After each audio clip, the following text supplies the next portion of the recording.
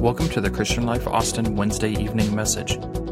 Tonight's sermon is entitled Elijah Part 3 by lead pastor Rex Johnson.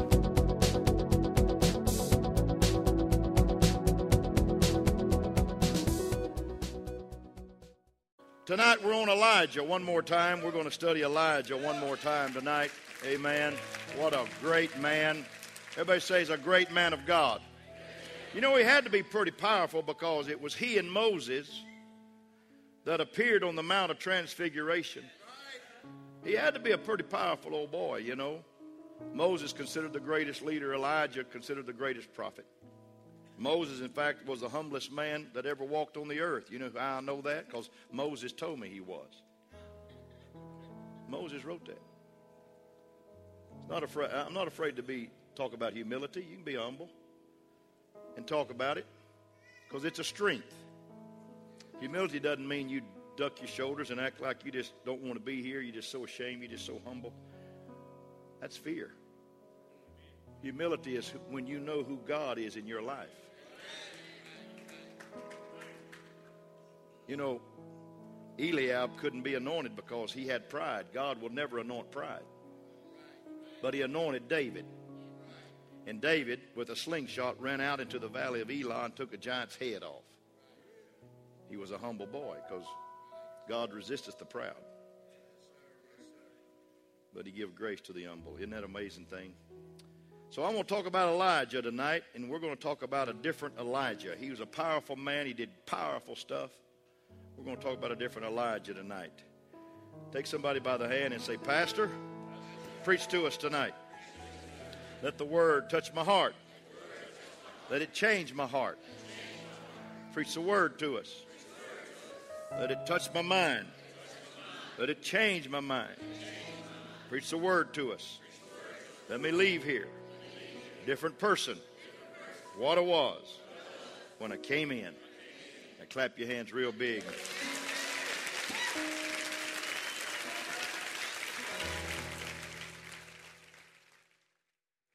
One time a professor had a class full of freshmen from all over the world, and he asked them, what's the opposite of joy? And a gal from China raised her hand, and she said, the opposite of joy is sadness. The professor said, that's right, absolutely. Then he said, what's the opposite of depression? A guy from France raised his hand and said, the opposite of depression, that's elation. The professor said, you're absolutely right. And then he asked the question, what's the opposite of woe? A guy from Texas said, well, I suppose the opposite of woe would be giddy up.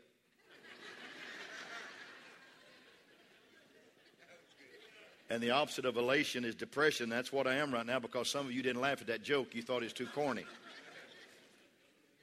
I'm going to talk about depression tonight in the life of a man of God. I'm going to talk about that word tonight, that word that we don't like, that D word that we don't like, who had just had his greatest victories ever on Mount Carmel, yet he came down to a low point in his life. 1 Kings chapter 19, verse 1 through 3 says, and Ahab told Jezebel everything Elijah had done and how he had killed all the prophets with the sword. Then Jezebel sent a message to Elijah to say, may the gods deal with me, be it ever so severely, if by this time tomorrow I do not make your life like one of them. She said, I'm going to kill you just like you killed them. And she's referring to dead false prophets. In other words, she said, I'm going to kill you. You're going to be a dead man of God tomorrow. Verse 3, Elijah was afraid and he ran for his life. Wait a minute. Now, wait a minute. This is confusing to me. If you think back to all that God had done in his life, let's backtrack so you remember what we're talking about. Ahab was an evil king, the 19th consecutive evil king. He had done more evil in God's eyes than any of those kings before him. He had become kind of whoosh, though, toward the end of his reign, or whatever you want to call it, this kind of whooshy. He literally handed the leadership to his evil wife Jezebel and said, I don't really want to do this anymore. I'm kind of whooshing out on you. And so Jezebel steps in and takes over. And if you missed the last 2 weeks, I spoke 2 weeks ago and Brad spoke last week. When you hear what God has done and what Elijah does, it makes you say, What? Really? And really, when we look at our own self and we see what God has done and where God has brought us, some of us slip into depression. It makes me want to go, what? Really? Ahab, first week, had turned the hearts of the people away from Jehovah to those false prophets. So God raised up this prophet called Elijah to stand down the king and say, it's not going to rain until I tell God and ask God to cause it to rain. And it didn't rain for 3.5 years, 42 months, not at all. Then God takes Elijah to this place of cutting called Kerith Ravine, where he's chopped down, he's humbled in the season of hiding, and God miraculously provides for him. With a death warrant against him, God sends ravens to drop meat and bread, red meat, chicken, whatever. Hallelujah. Praise God. From heaven on high, meat and bread. And then he's watered by a brook during that time of drought where there's no rain. And this brook comes and God nourishes him and he learns to depend on God. Then one day the brook dries up. And God brought him out of the Kerith Ravine to a place called Zarephath, there, which means a place of fire, where he met a widow who had just a little bit of oil and a little bit of flour, and it wasn't enough. So she thought she was going to die, and God miraculously, because she prepared a cake for the man of God first, it never did run out.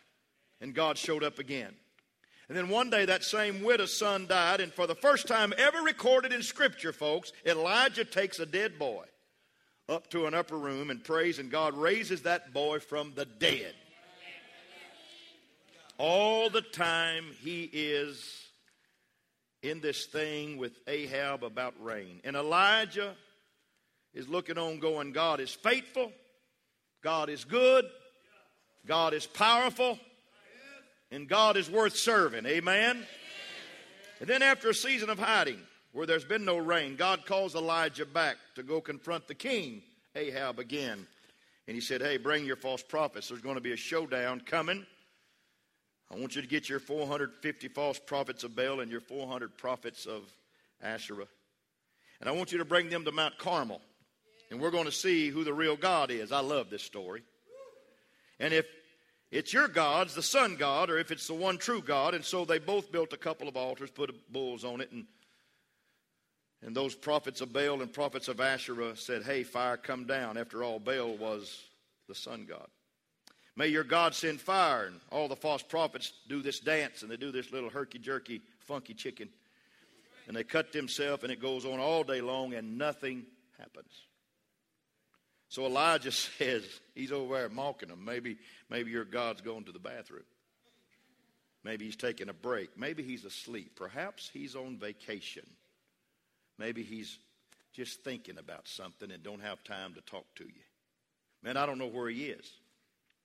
But then when it comes to Elijah's turn, after they had spent all day, it was at time of the evening sacrifice now. Elijah puts that bullock on the altar, and they bring 12 barrels of water and pours it over it. He soaks it down real good. They've been in a drought, folks, and he gets water up there and pours it on that sacrifice. Then he prays a 63-word prayer. 63 words. It doesn't take all day to touch the throne of God. Do you hear me? And it burns up everything. It licks up the sacrifice. It licks up the altar. It licks up the wood. It licks up the water. It brings everything down. And then last week, he goes to a mountain to pray. This is what Brother Brad taught you. And he said, God, send the rain. God, send rain. He had a servant. He said, go check and see if you see a cloud. And the man went 6 times. But on the 7th time he went, he came back. He said, I see a cloud the size of a man's hand. Hallelujah.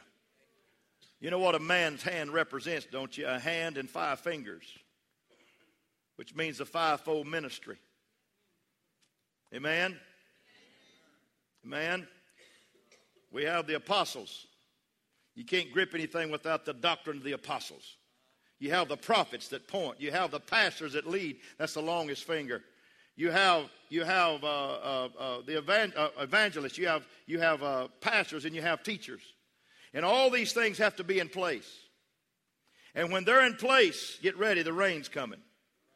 When God has his ministry in place, when God has the church in place, the rain's coming. It's coming. And Elijah tells Ahab, you better Get in the chariot and run on down to Jezreel, because I hear the sound of an abundance of rain. And here's what's so awesome. Elijah went running 17 miles from the top of Mount Carmel all the way to Jezreel. And he outran the chariots of Ahab. The old boy was in shape. Let me tell you something. He went running in the rain. I just want to stop and say, anybody ever, when you was a kid, run in the rain? Is that the most fun thing you've ever done in your life? Pull your shoes off, roll your britches up. If your mom didn't put short britches on you that day, roll your pants up and start running through the mud and running in the rain and just doing this. Is that the most fun thing you've done in a while? Can you remember as a kid? Some of you don't remember as a kid because you want to be old and adult. But I remember when I was a kid. And it's the greatest thing in the world. You know what sometimes we ought to do in church? We ought to get so giddy about the presence of God. We ought to get so happy about what God's doing. We ought to just hold our tongue out and say, come on, God, let the rain fall. Ha! Let the rain fall. And we need to do some running in the rain, not physically around this church. We need to have revival like never before. We need to see souls brought in.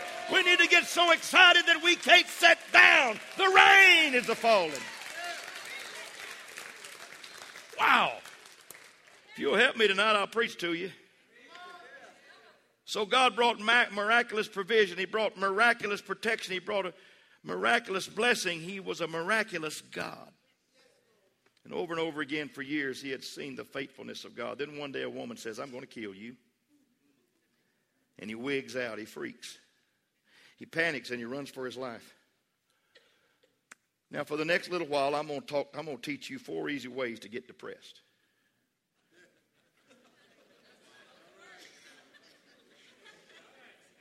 Four easy ways. You might want to write these down.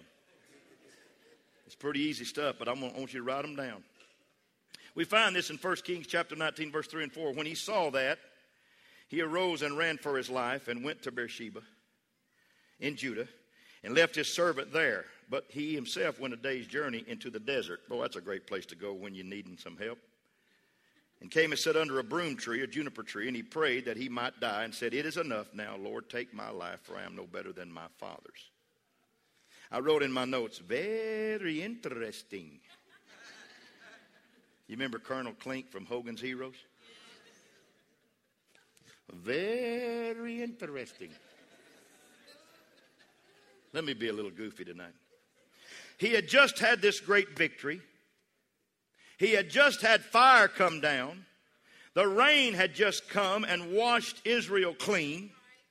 And now he's praying his life would end. And he prays, I have had enough, Lord. Take my life. I'm no better than my ancestors. He lays under a tree and falls asleep. How to get depressed in 4 easy steps. Number 1. The first thing to get depressed with is you just wear yourself out. You know, it's amazing, folks. We're still mortal, and we do get tired. The reason I slipped away a couple of days last week because I was a little physically and mentally exhausted. I was tired. We get tired. Over the past few years, he had been on this massive spiritual battle, folks. 42 months. Now, you got to get this. 42 months. He's trusting God. He's praying. He's trusting God, he's praying. He's seeking God, he's praying. He's trusting God, he's in a battle with faith, a battle, faith, battle, and then he runs for his life. He's been battling. And geographically, he couldn't have run any further than what he did. He ran to the very southern tip, left his servant there, and went another day's journey out into the desert. He went as far as he could, and he was totally and physically exhausted, much like many of us get in our lives. So we wonder, why am I depressed? Well, you've worn yourself, used to use this word, plumb out. You've wore yourself out. Some moms, you're working a full-time job, you're taking care of the house, you're putting dinner on the table, you're carting your kids all over the world, involved in the PTA, involved in the church. You're wondering, oh, woo-loo, why am I so weary? Some students, you're in the building tonight, you're in a killer semester, and you took 18 hours, and you shouldn't have took but about 13. And you're working a full-time job, and you're involved in a fraternity, you're playing a sport, and you're coming off of this time, and you're going, why am I so depressed? You're wearing yourself out. It's just practical teaching. This ain't nothing that you can start speaking in tongues over. It's just practical. Some of you, it's not just physical exertion, but it's all up here. It's like, I've got this, I got to be there for them. I've got to make sure that they're covered. I've got to be strong for everybody. I've got to be a provider. I've got to help nurture them. It's all going on. And you're exhausted. You're totally worn out. The second way to have depression, very easy. You shut people out. Isn't it amazing? Elijah abandoned his closest friend, his servant. He said, you stay here, I'm going there. And he went another day's journey. And quite honestly, that's what a lot of us do when we get overwhelmed. We say, I'm not going to let anybody in, even you, wife, even you, husband. I'm going to have this pity party by myself. I'm not going to share what I'm going through. If I did, you wouldn't understand anyway. So we wall up and we start to push people away.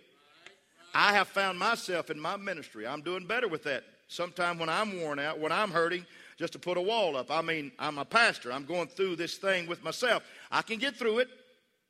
You wouldn't even understand what I'm going through anyhow, because pastors are on a different mindset many times than people are that they pastor. Because we're worried about you all the time. And so we start to stiff-arm people. We start to get pressed. You wear yourself out, then you shut people out. And it's not even pastors. It's jobs. It's superintendents on jobs. It's people that work on jobs. It's people that go to school. You get yourself wore out, then you shut people out. And if you don't watch yourself, you're going to get in this pity thing. And we're not going to be able to reach you, and we're going to love you with all of our heart. And you're going to walk by us and snap at us when we try to come into your world. I've been there. Number 3, easy way to get depressed. You focus on the negative. You wear yourself out, you shut people out, and you focus on the negative, which is exactly what our hero, the man of God in this great faith did. What did he say? He said, I've had enough. I'm no better than my ancestors. You know, nobody was even asking him if he was better than his ancestors. There wasn't nobody there arguing with him. Well, whatever you say, Elijah. That's what self-pity does. It exaggerates. It makes you think that you're not worth anything. Anybody agree with that? I'm never going to be any good. I'm always going to be stuck in this life. My life never going to get any better. I'm never going to get into that school after this grade. I mean, I'm never going to get the promotion. My kids are never going to come to Christ. I never. And after that ice cream I just ate, I can never button those jeans that I want to wear. Right? It's just exaggeration. It's focusing on the negative. It's all the bad things and none of the good things. You want to get depressed? Here it is, man. You wear yourself out, you shut others out, and you focus on the negative. And the fourth way to get depressed, real simple. You just have a need to forget God. You start forgetting God, which is exactly what many of us do. I mean, imagine this. Look at what we saw in the life of Elijah. Supernatural protection and provision.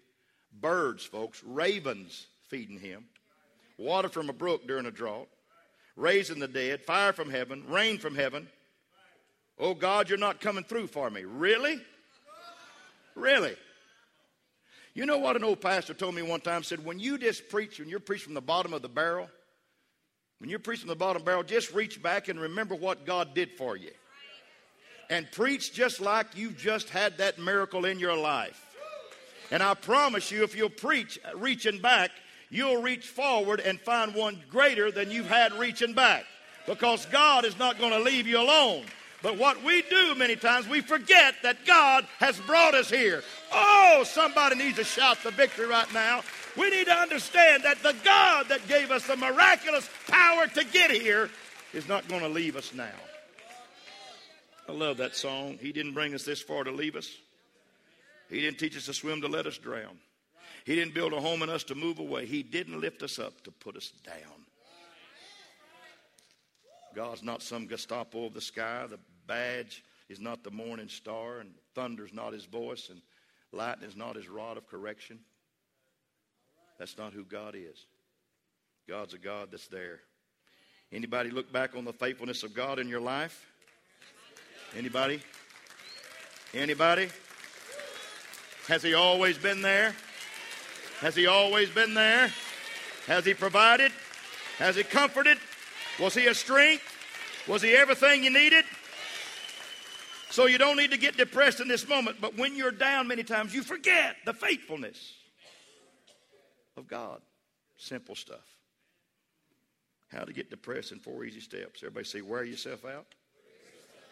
Shut people out. Focus on the negative. And flat out forget God. Put that on your refrigerator. Let's talk about some answers now. I'm not going to leave you there. Because quite frankly, many of you were here tonight. You need to hear a word to you from God. And I trust I can be a messenger for you. God's speaking directly to you because maybe you're a little blue. Maybe you're full-blown depression. Maybe you're in a place of hopelessness. And the good news is God wants to speak to you today. That's what I call God's prescription for depression. Elijah didn't have any hope. He's hiding out. He's wanting to die. But watch this. Oh, this is so tough. This is so bad. God sends an angel to represent himself. And I want you to notice what God does not do through this angel. There's no sermon. He didn't preach to Elijah. There's no rebuke. There's no shame. God knows we're human. He remembers that we're just dust. He knows what we're made of. And he knows we're going to doubt sometime and we're going to have fear sometimes. He knows that. But he never has those in us. He believes in us. There's no shame. The angel's not saying, oh, if you had more faith, if only you could memorize more Bible verses. You could quote some more Bible verses. Quit acting like a baby. There's nothing negative from that angel. And the very first thing that the angel of the Lord says, if you are taking notes, is this. He said, eat and rest. Oh, I like that prescription. You know, I told Patty one time, a long time ago, I said, Patty, when I get happy, I want to eat. When I have down times, I want to eat. When I'm at a funeral, I want to eat. I just have to tell you, folks, when I do a funeral, one of the blessings of doing a funeral is coming back and watching people go have fellowship and eating. And I get right in there with them, roll my sleeves up and eat with them. Because there's nothing greater for grief than to eat. This is a God prescription. This is God's prescription. When you're depressed, when you're down, when you're crying, when you're weeping, go get something to eat. Go to Sonic on Tuesday, 2 for the price of 1. Come on. Go get you something to eat. Pastor, that's not spiritual. That's as spiritual as I can get. If you hadn't had Bluebell in a while, go get you some Bluebell. If you hadn't had a root beer float in a while, go get you some. Eat and rest. That's what he told him. Boy, that's deep, isn't it? Eat and rest. The very first part of the prescription for our depression is to eat. Everybody say eat and rest. Right in the middle of verse 5, he said, all at once the angel touched him and said, get up and eat. Good night. And not only that, in verse 6, Elijah looked around, and there by his head was a cake of bread, this angel food cake. God. Baked over hot coals. There was a jar of water. So he ate and he drank and he laid down again. Whew, I love God's prescription for depression. I love the way God provides food all the time. I'm a big fan of food. And that just makes me thankful. The scripture said he ate. I love this. I'm going to keep driving home. And he drank and he lay down again. Everybody say eat and rest. When I was in my 30s, I was a youth president for a large organization, and I traveled 225 days a year. And I'm so glad it didn't challenge our marriage. I had a very faithful wife and a loving wife and my kids. I remember coming home sometime, and Cassidy, the second born in our home, would hide behind a chair because she didn't recognize me. I'd been gone so long. But I did something to my body. I burned out when I was in my 30s. And one day on a plane from Florida to Pittsburgh, Pennsylvania, I think it's because I didn't want to go to Pittsburgh because I hated the Steelers. They had beat us in the 70s in the Super Bowl, and I didn't like them. And I landed in Pittsburgh. I'd passed out on the plane. When I came to, they had oxygen on me. I had a doctor sitting beside me, thank God. And I was crying. I was homesick. I called Patty. I said, I'm so frustrated. I don't want to come home. But I couldn't go home. I had an appointment that night. I had engagement. I had to speak in West Virginia. So I went to the doctor when I got home, and I thought it was medical. I thought I had an electrolyte problem. I thought I had perhaps an anemia problem. I didn't know what it was. I thought it was medical. When I went to the doctor, he looked at me and he said, son, you're as robust and healthy as anybody. You know what I want you to do? I want you to go home for 2 weeks and not do anything but eat and rest. Doctor told me that. And I said to myself, I believe I've read that before. So when we got home, I got the Bible out and I found it and I said, Patty, I want you to feed me, honey, for 2 weeks. And when I feel like taking a nap, I'm going to take a nap. He said, preacher, the most spiritual thing you can do right now is go eat and go get you some rest. Don't need to go to another camp. Don't need to preach another meeting. Don't need another Bible verse. But the spiritual thing you can do is eat and rest. In fact, perhaps one of the most disobeyed commands in the Word of God is for us to rest. We push ourselves. I'm going to preach to you now. We push ourselves because we're chasing that thing called green, that almighty dollar. Like we can't do with $50 less this week and go home and be with family and rest and kick your feet up on the couch. Come on now. And maybe watch a little football game. I know I'm trying to preach y'all lazy, but I'm not really trying to preach you lazy. But we're working in burnout modes sometimes in our families. And that's not the will of God. Sometimes you need to relax. The Bible said, remember the Sabbath day and keep it holy. There's sometimes you're going to have to rest. The Bible said 6 days shall a man labor, he shall rest. You need to rest. You don't need to be running all the time. You don't need to be running to and fro. You don't have to go to every one of those things. You don't have to want to go to every one of those deals. You need to stay and rest and eat.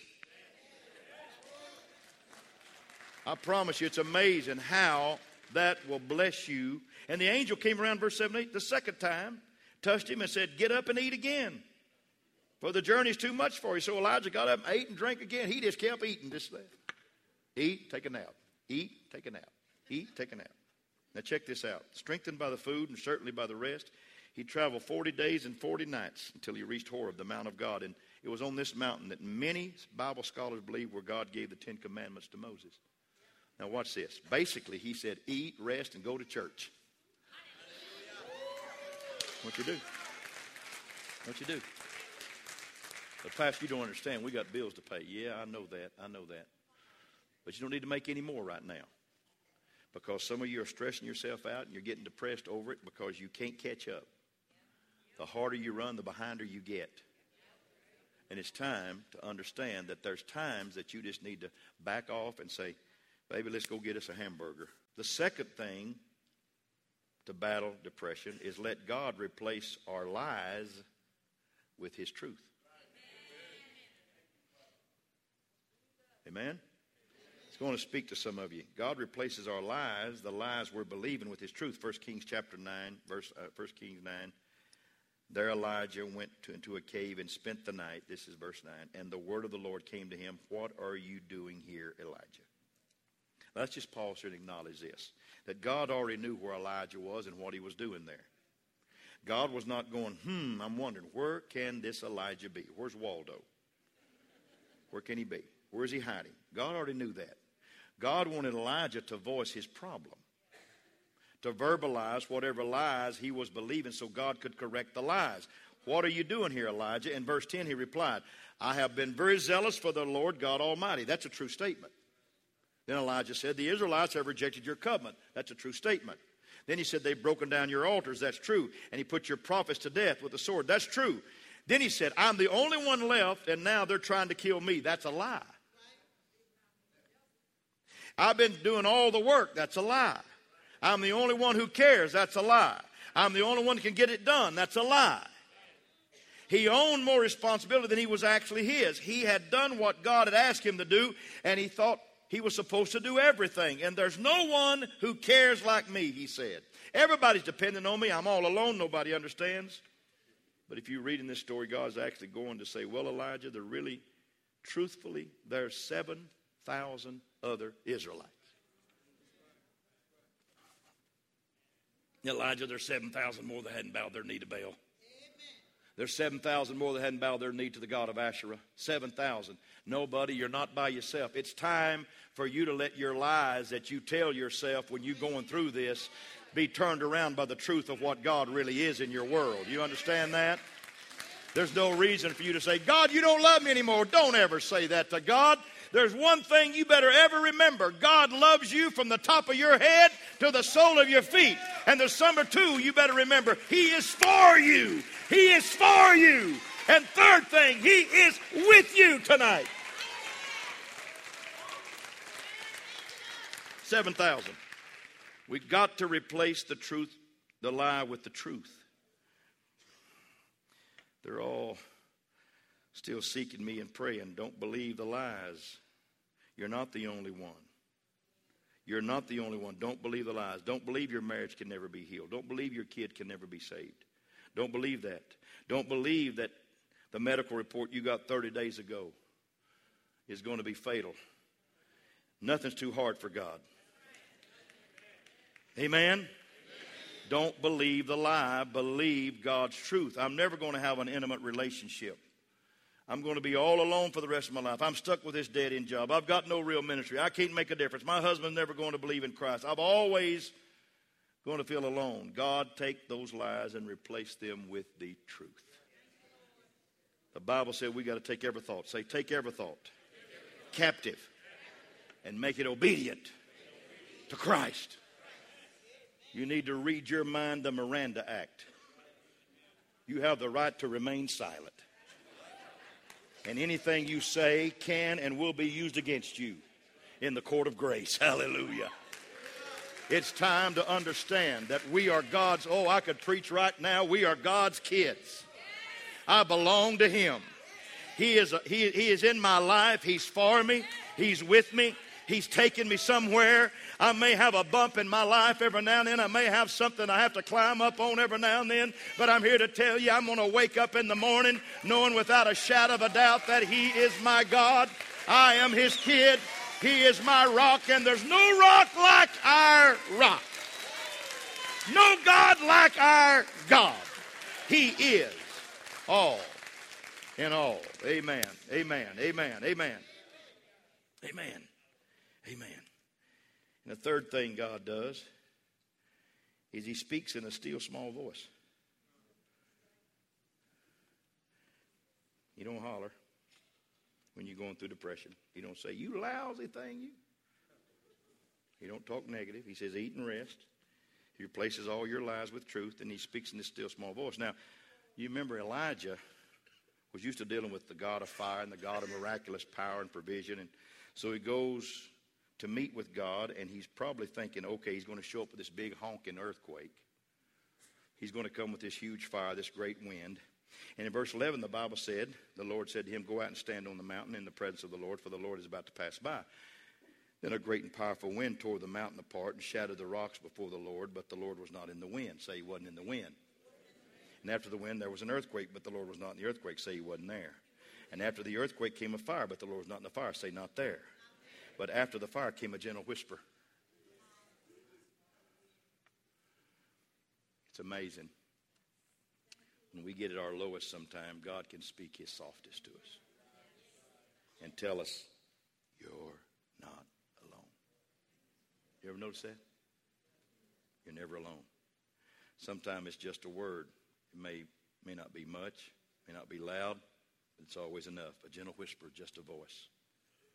And here's what I take so much comfort in today, and I wrote this in my notes just for you, is that I know there are times, or those of you that are here, and you're hurting. And I don't find any confidence in you taking anything from my words. I really don't. But I know that through my words, and between my words, and behind the words God has given me, and in my words, God can and will speak to you. If you listen closely enough, you may just hear that still small voice that says, I'm here, I'm with you. I'll never leave you. You're not alone. I am enough. The still small voice of God still speaks today. And I close. Isn't he, Randy? And then the fourth way to get out of depression is simply this. God gives us something to do. You got to get up and you got to go do something. To overcome depression, God said, eat and rest, replace the lies with truth, and he speaks in a small voice, still small voice. Then he gives us a divine assignment. Now watch this. In verse 15, 16, the Lord said to Elijah, go back the way you came, go over the desert of Damascus, and when you get there, anoint Hazael, king of Aram, anoint Jehu, son of Nimshi, king of Israel, and anoint Elisha, son of Shaphat, from Abel-Meholah, to succeed you as a prophet. In other words, go back to doing what prophets do. I believe the Spirit of the Lord will speak to many of you today and say, there's something yet for you to do. You feel down, you feel blue, you feel hopeless, you feel afraid, you feel unsure, you've lost your confidence, you don't see it, and God may say, if you're still alive, you're not done. I remember used to talking to my mom. I love my mom, and I miss her. I miss her some days drastically. But I remember talking to her. She'd go to crying, and she'd say, son, I just don't think I'm any good for this world anymore. I said, Mom, if it was time for you to go, God would already took you. You've got to work here. I don't care if you're 80 or 8 years old. It doesn't matter anything in between. If you're alive, God's got something for you to do. Amen? Amen? Amen? If you're a mom, do what a mom's supposed to do. If you're a business person, do what a business person should do. If you're a person of prayer, do what a person of prayer should do. Do you have the gift of serving? You have the gift of giving? Go back and do what God's called you to do. And watch as he brings real life out of you again, because God's got an assignment for you. He's got an assignment for you. Check this out. God gave Elijah a gift. You know what it was? He gave him a young man who believed in him.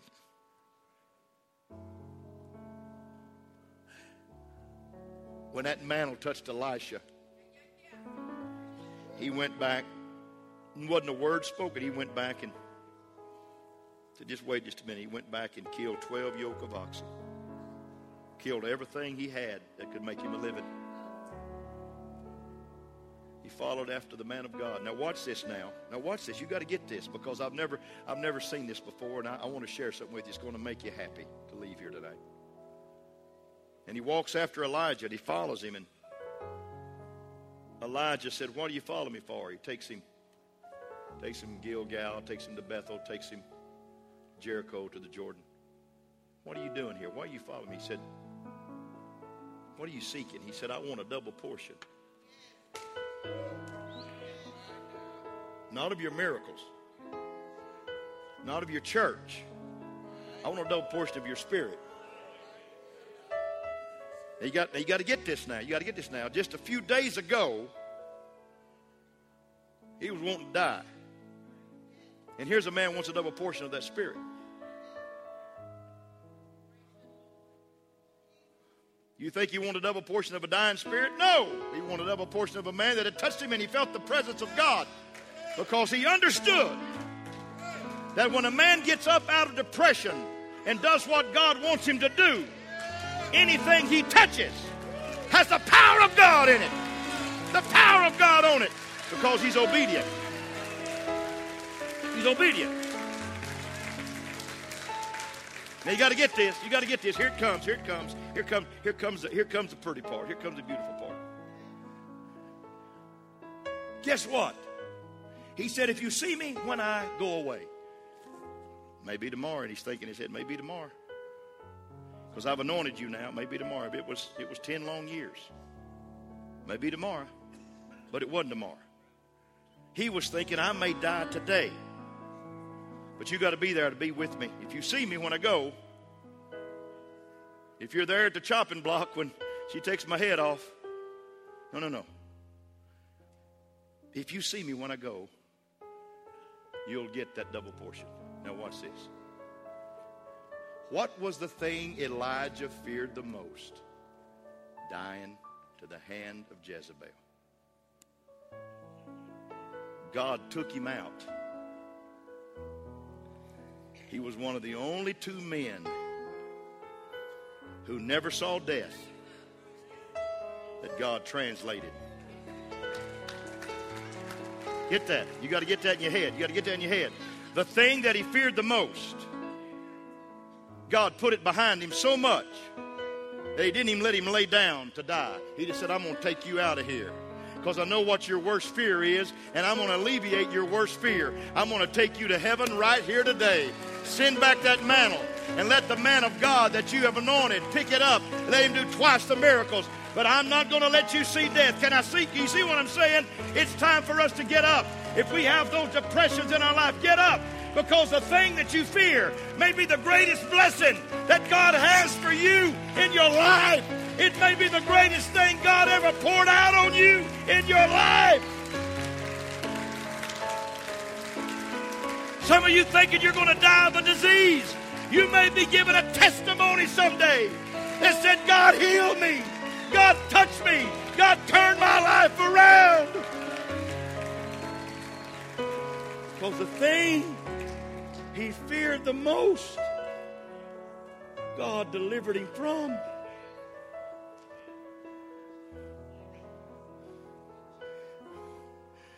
His greatest fear, he never experienced. His greatest fear. God sent a chariot of fire, took him away. He never had to experience his greatest fear. Amen.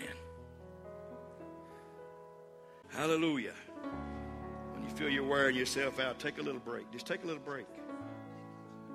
Get you something to eat. Get you a little rest. Amen. Don't push people away. Don't isolate yourself. Let God speak to you. Let him touch your heart. Because the thing you're fearing, Job said, the thing I fear the most has come upon me. The thing you're fearing, God wants to help you and get you rid of that.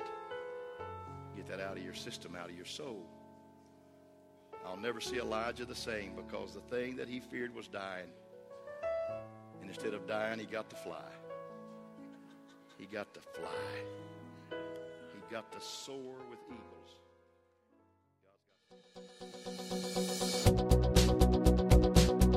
Thank you for listening. For more information, please visit clcaustin.com.